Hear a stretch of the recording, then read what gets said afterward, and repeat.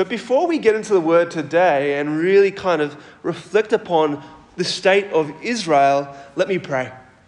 Heavenly Father, we thank you that we have the opportunity to gather together as your people. As we reflect upon your scriptures, may you open up our hearts to receive the word so that we may continue to grow and flourish in our faith. Amen.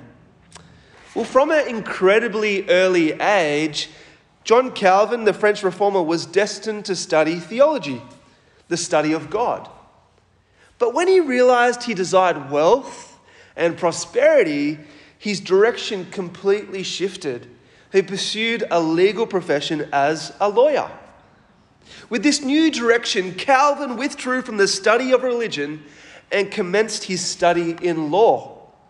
And after applying himself in this field, a miracle happened. God revealed his glory to Calvin, softened his heart, stripped him of all his idols, and made him teachable. Calvin realized that he was lost in sin.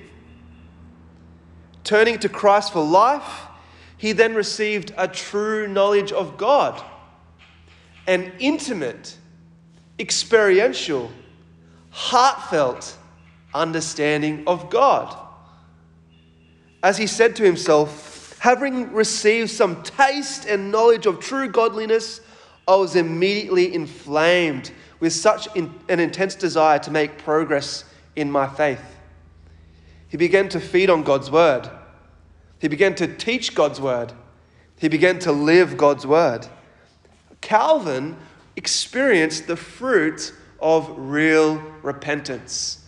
Real repentance. And this is the type of repentance that Israel needed. For as we have learnt, the nation has no faithfulness, no love, and no acknowledgement of God. By pursuing idols around her, such as food, wine, and pagan gods, Israel, as we see in Hosea, has played the harlot. And because of this rebellion, God said last week in chapter 5, I will tear Israel to pieces and go away. I'll carry them off with no one to rescue them. But as we turn to chapter 6 and 7, it seems like the nation is turning back to God. We see that a speaker is crying out in the opening verses, let us turn back to God. We must turn back to God. But as we continue to read, we see that their repentance was fake. And to reveal the heartbreaking depth of their sin, their flawed repentance, Hosea provides us with many images to illustrate their condition. And I want to focus on 3 of these images today. The first image is Israel is a morning mist. Chapter 6, verse 4. Israel is an overheated oven. Chapter 7, verse 4. And Israel is a faulty bow. Chapter 7, verse 16. And as we unpack these images, we will see that Israel had no real repentance in her. No room for real repentance. They didn't really turn back to God. And so let us look at this first image here. Israel is like a morning mist. Let me read Hosea 6, 4 and verse 6. What can I do with you, Ephraim, another name for Israel? What can I do with you, Judah? Your love is like the morning mist, like the early dew that disappears. For I desire loyalty, not sacrifice, an acknowledgement of God rather than burnt offerings. The word love there is also loyalty.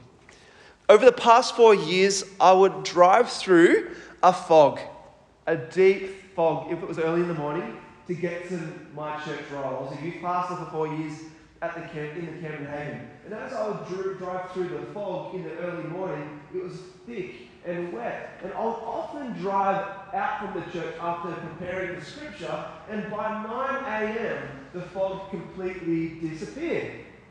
Well, that's Israel in a nutshell. Her loyalty is like a fog, a haze, that by 9 a.m.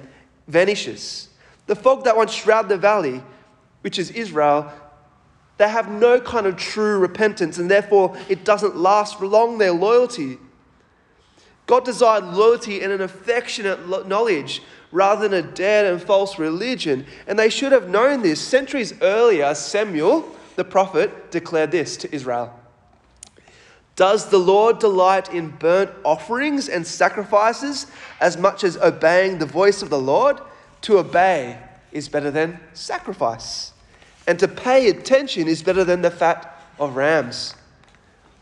God values Israel's obedience to his commands far better than their religious rituals. Okay? Let me say that again. God values Israel's obedience far more than their religion. A steadfast loyalty in him is the true sacrificial aroma that enters the throne room of heaven and pleases and satisfies the senses of God. But because Israel's loyalty had faded away, they had no room for real repentance. And friends, real faith is displayed through real loyalty. While we are saved by faith, the sign that we have received this good news of Christ is obedience, love, affection for God. Paul says we are God's workmanship created in Christ Jesus to do good works, which God prepared in advance for us to do. Even though we might partake in communion, listen to hymns, reflect upon a sermon, offer a donation, and celebrate all the church festivals on our calendars, God may declare to you one day, your love was like a morning dew, mist. You had no affection of me. Your God was the religious experience rather than me. And because you failed to love me, you will reap your reward. And so, brothers and sisters, with Paul, the apostle, I urge you to offer your bodies, your whole life, as living sacrifices, holy and pleasing to God, for this is our true act of worship. Our lives live before the throne of God in full submission and obedience. And we do that by standing up for the oppressed, through teaching our kids the Bible. For me personally, I sit down with my children every night at 6:30 and read them the scriptures and sing songs with them. That daily rhythm of worship is one of the ways in which I live a life of loyalty to God. Soon we have the opportunity to pack Operation Christmas child boxes. That might be a way to display the love of God at work in you. Or having compassion on your neighbour. You may see that they're really struggling with something. Coming alongside them, loving the stranger, the neighbour.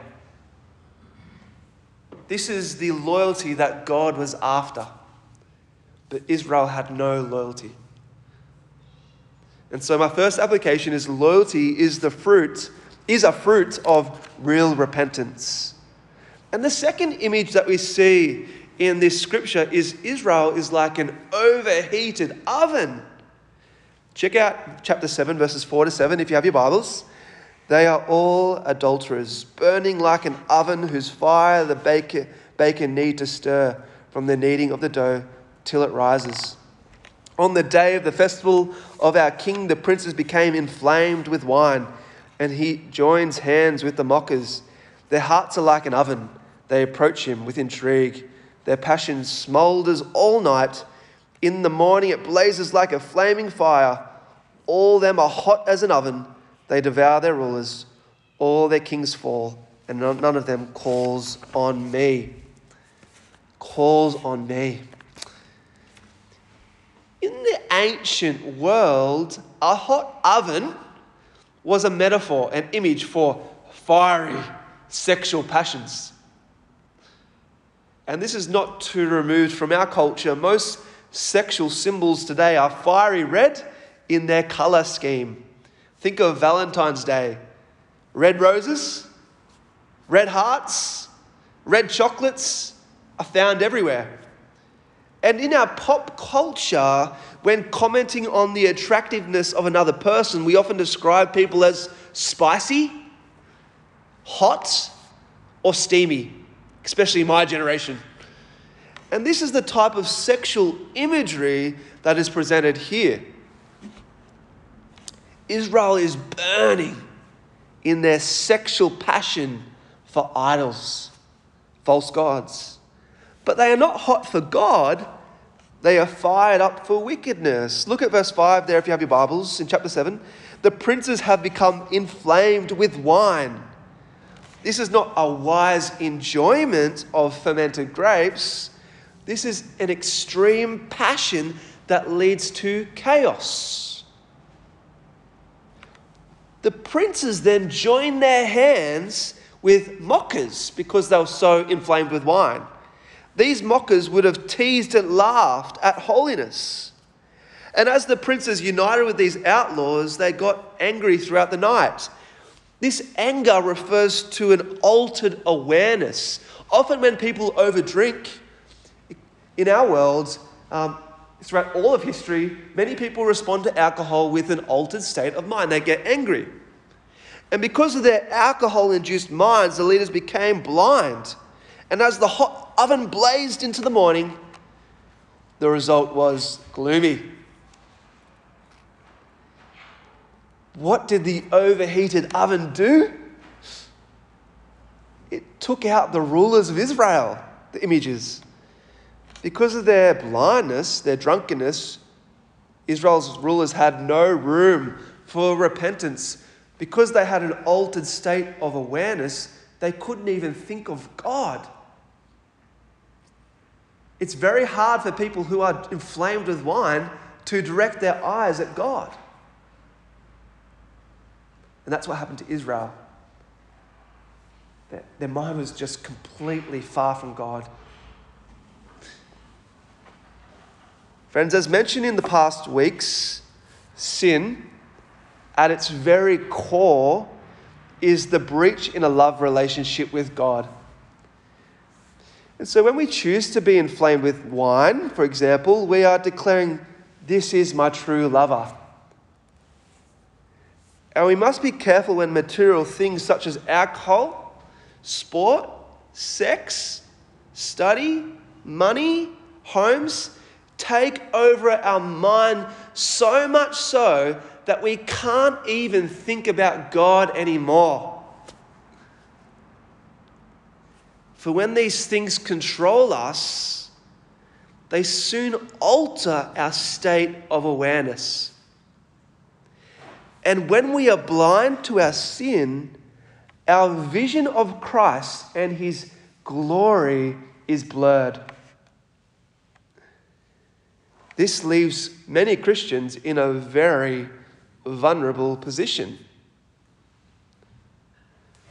Sin begins to rage within us. And we are more prone, more vulnerable to Satan's attacks. Therefore, we must listen to 1 Peter chapter 5, verses 8 to 9. Let me read what he says to the church. Be self-controlled and alert. The key word there is alert. Your enemy, the devil, prowls around like a roaring lion looking for someone to devour. Resist him, standing firm in the faith. But how can we be vigilant to Satan's schemes in our life, his real presence? Well, firstly, we must become more vigilant to Satan's presence in our lives, the reality of our spiritual warfare with him, and the nature of his attacks. And to help you understand how he deceives us, I want to encourage you to pick up a book. The book is The Screwtape Letters by C.S. Lewis. Letters from a senior to a junior devil, okay? It's quite a funny read, but it's really getting at how the devil influences us and leads us away from having our mind focused on Jesus. And to illustrate what C.S. Lewis does in this book, let me summarize the 16th chapter. In this chapter, Wormwood is the junior devil, and Screwtape is the senior devil. In this chapter, Wormwood's patient has been attending only one church since his conversion. Screwtape then warns Wormwood that this is a bad sign. Wormwood should try to make the patient uncertain about his church. Wormwood should make him seek out a church like wine to fit his senses and tastes. By making the patient unsatisfied with his church, it will make him more critical of it. Screwtape then says he has looked up two churches closest to the patient's home. The minister at one of these churches has watered down the faith and made it more palatable to the modern ear. He only reads from 15 Psalms and teaches the same lessons on rotation. At the other church, the minister shocks and surprises his congregation all the time. The people often leave the church very grieved, puzzled, humiliated. With the severe flaws in both of these churches, Screwtape then encourages Wormwood to make the patient, the Christian, join some social group with either church. This will take his mind off the gospel of Christ and make church going a purely social activity. Friends, Satan desires to really devour our faith. He does. His number one mission is to make us ineffective in this life. His main mission is to take our eyes off the glory of Christ and say, look at this idol. Rugby league can be your God. This social experience can be your God. This wine can be your God. Don't look at Jesus. Look at this idol. That's what Satan's doing. And that's what he did to Israel. He desires to oppose God's will for our lives. He desires to confuse our thoughts and blind us to the truth. And so, as 1 Peter tells us, we must be sober-minded and watchful at all times. Vigilance is a fruit of real repentance. And so they're the two fruits that flow from real repentance today. Loyalty to Christ and vigilance. Loyalty to Christ and vigilance. And Hosea wraps up this teaching, this sermon to Israel with a third image. Israel is like a faulty bow. Hosea 7 verses 15 to 16 says, I trained them and strengthened them, but they plot evil against me. They did not turn to the Most High. They are like a faulty bow. Their leaders will fall by the sword because of their words, insolent words, for they will be ridiculed in the land of Egypt. When I was in high school, we would often do archery for sport. And because the school could not afford expensive $1,000 bows, we would have to use plastic ones. Yet since they were so cheap, they often were faulty. The string on the bows were never tight enough. As the students with these faulty bows pulled back the strings and released the arrow, the arrows would flop to the ground and completely miss the targets in front of us. Israel is that faulty bow. Even though the nation is suffering from judgment, they are so deep in their sin that they can't even turn to the Most High God, the rightful target of their faith. They are unable to turn away from idols to serve the living God. So sad. So depressing. The God who redeemed them from slavery, they had forgotten. So sad. There is no remorse for sin at all. The end result is depressing. Egypt will gather them, and Memphis, a city in Egypt, will bury them, Hosea tells us in chapter 9, verse 6. The stakes are high. Israel has no room for real repentance. Israel is a bow of unrepentance. Oh, how we must pay attention to this warning by failing to sit at the feet of Christ with a deep, heartfelt, honest remorse for our sin. We are truly at risk of rejecting God's free offer of salvation that is before us.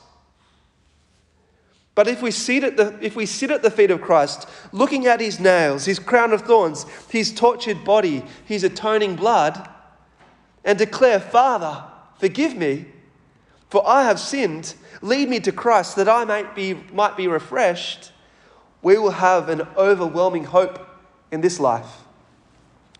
Through real repentance, a turning away from idols to serve the living and true God, we'll be washed clean from all our sin. God will look at us and see a pure dove. Like someone who jumps into the icy ocean on summer's day, we'll be refreshed and purified. The cleansing waters of God's grace will set us free from the chains of Satan, sin, death. That is the gospel. That is why it's good news. It's not just news, it's good news, the gospel. And so, as Acts tells us, we must repent and turn to God so that our sins may be wiped out, that times of refreshing may come from the Lord. As Ezekiel 18:32 says, "For I take no pleasure in the death of anyone, declares the sovereign Lord. Repent and live." This is a heartfelt, honest, idol-crushing, life-changing repentance. And so if you have not received Christ as your Lord, your Saviour, through an announcement of real repentance, saying, "Yes, Lord, you are my vision, Lord of my heart," I urge you this day to turn your whole self to Christ if you have not done so already. For the sake of your life, your children's lives, your grandchildren's lives, offer your whole self to the world's true King, Jesus Christ. For unlike Israel, God has room for real repentance. Amen. God has room for you. He loves you so much. He does. And so if you'd like to turn to Christ today, if you haven't already, or if you'd just like to remind yourself that Christ is your King, say Amen at the end of this prayer with me. Heavenly Father, I need your Son, Jesus. Open the door of my life so that I can receive him as my Saviour, Lord and friend. Thank you for forgiving my sins through his blood and giving me the hope of eternal life through his resurrected body. Now, as I await my eternal glory, take full control of my life and by your Spirit's power, enable Christ to reign within me. We pray this in the name of the Father, the Son, and the Holy Spirit. Amen.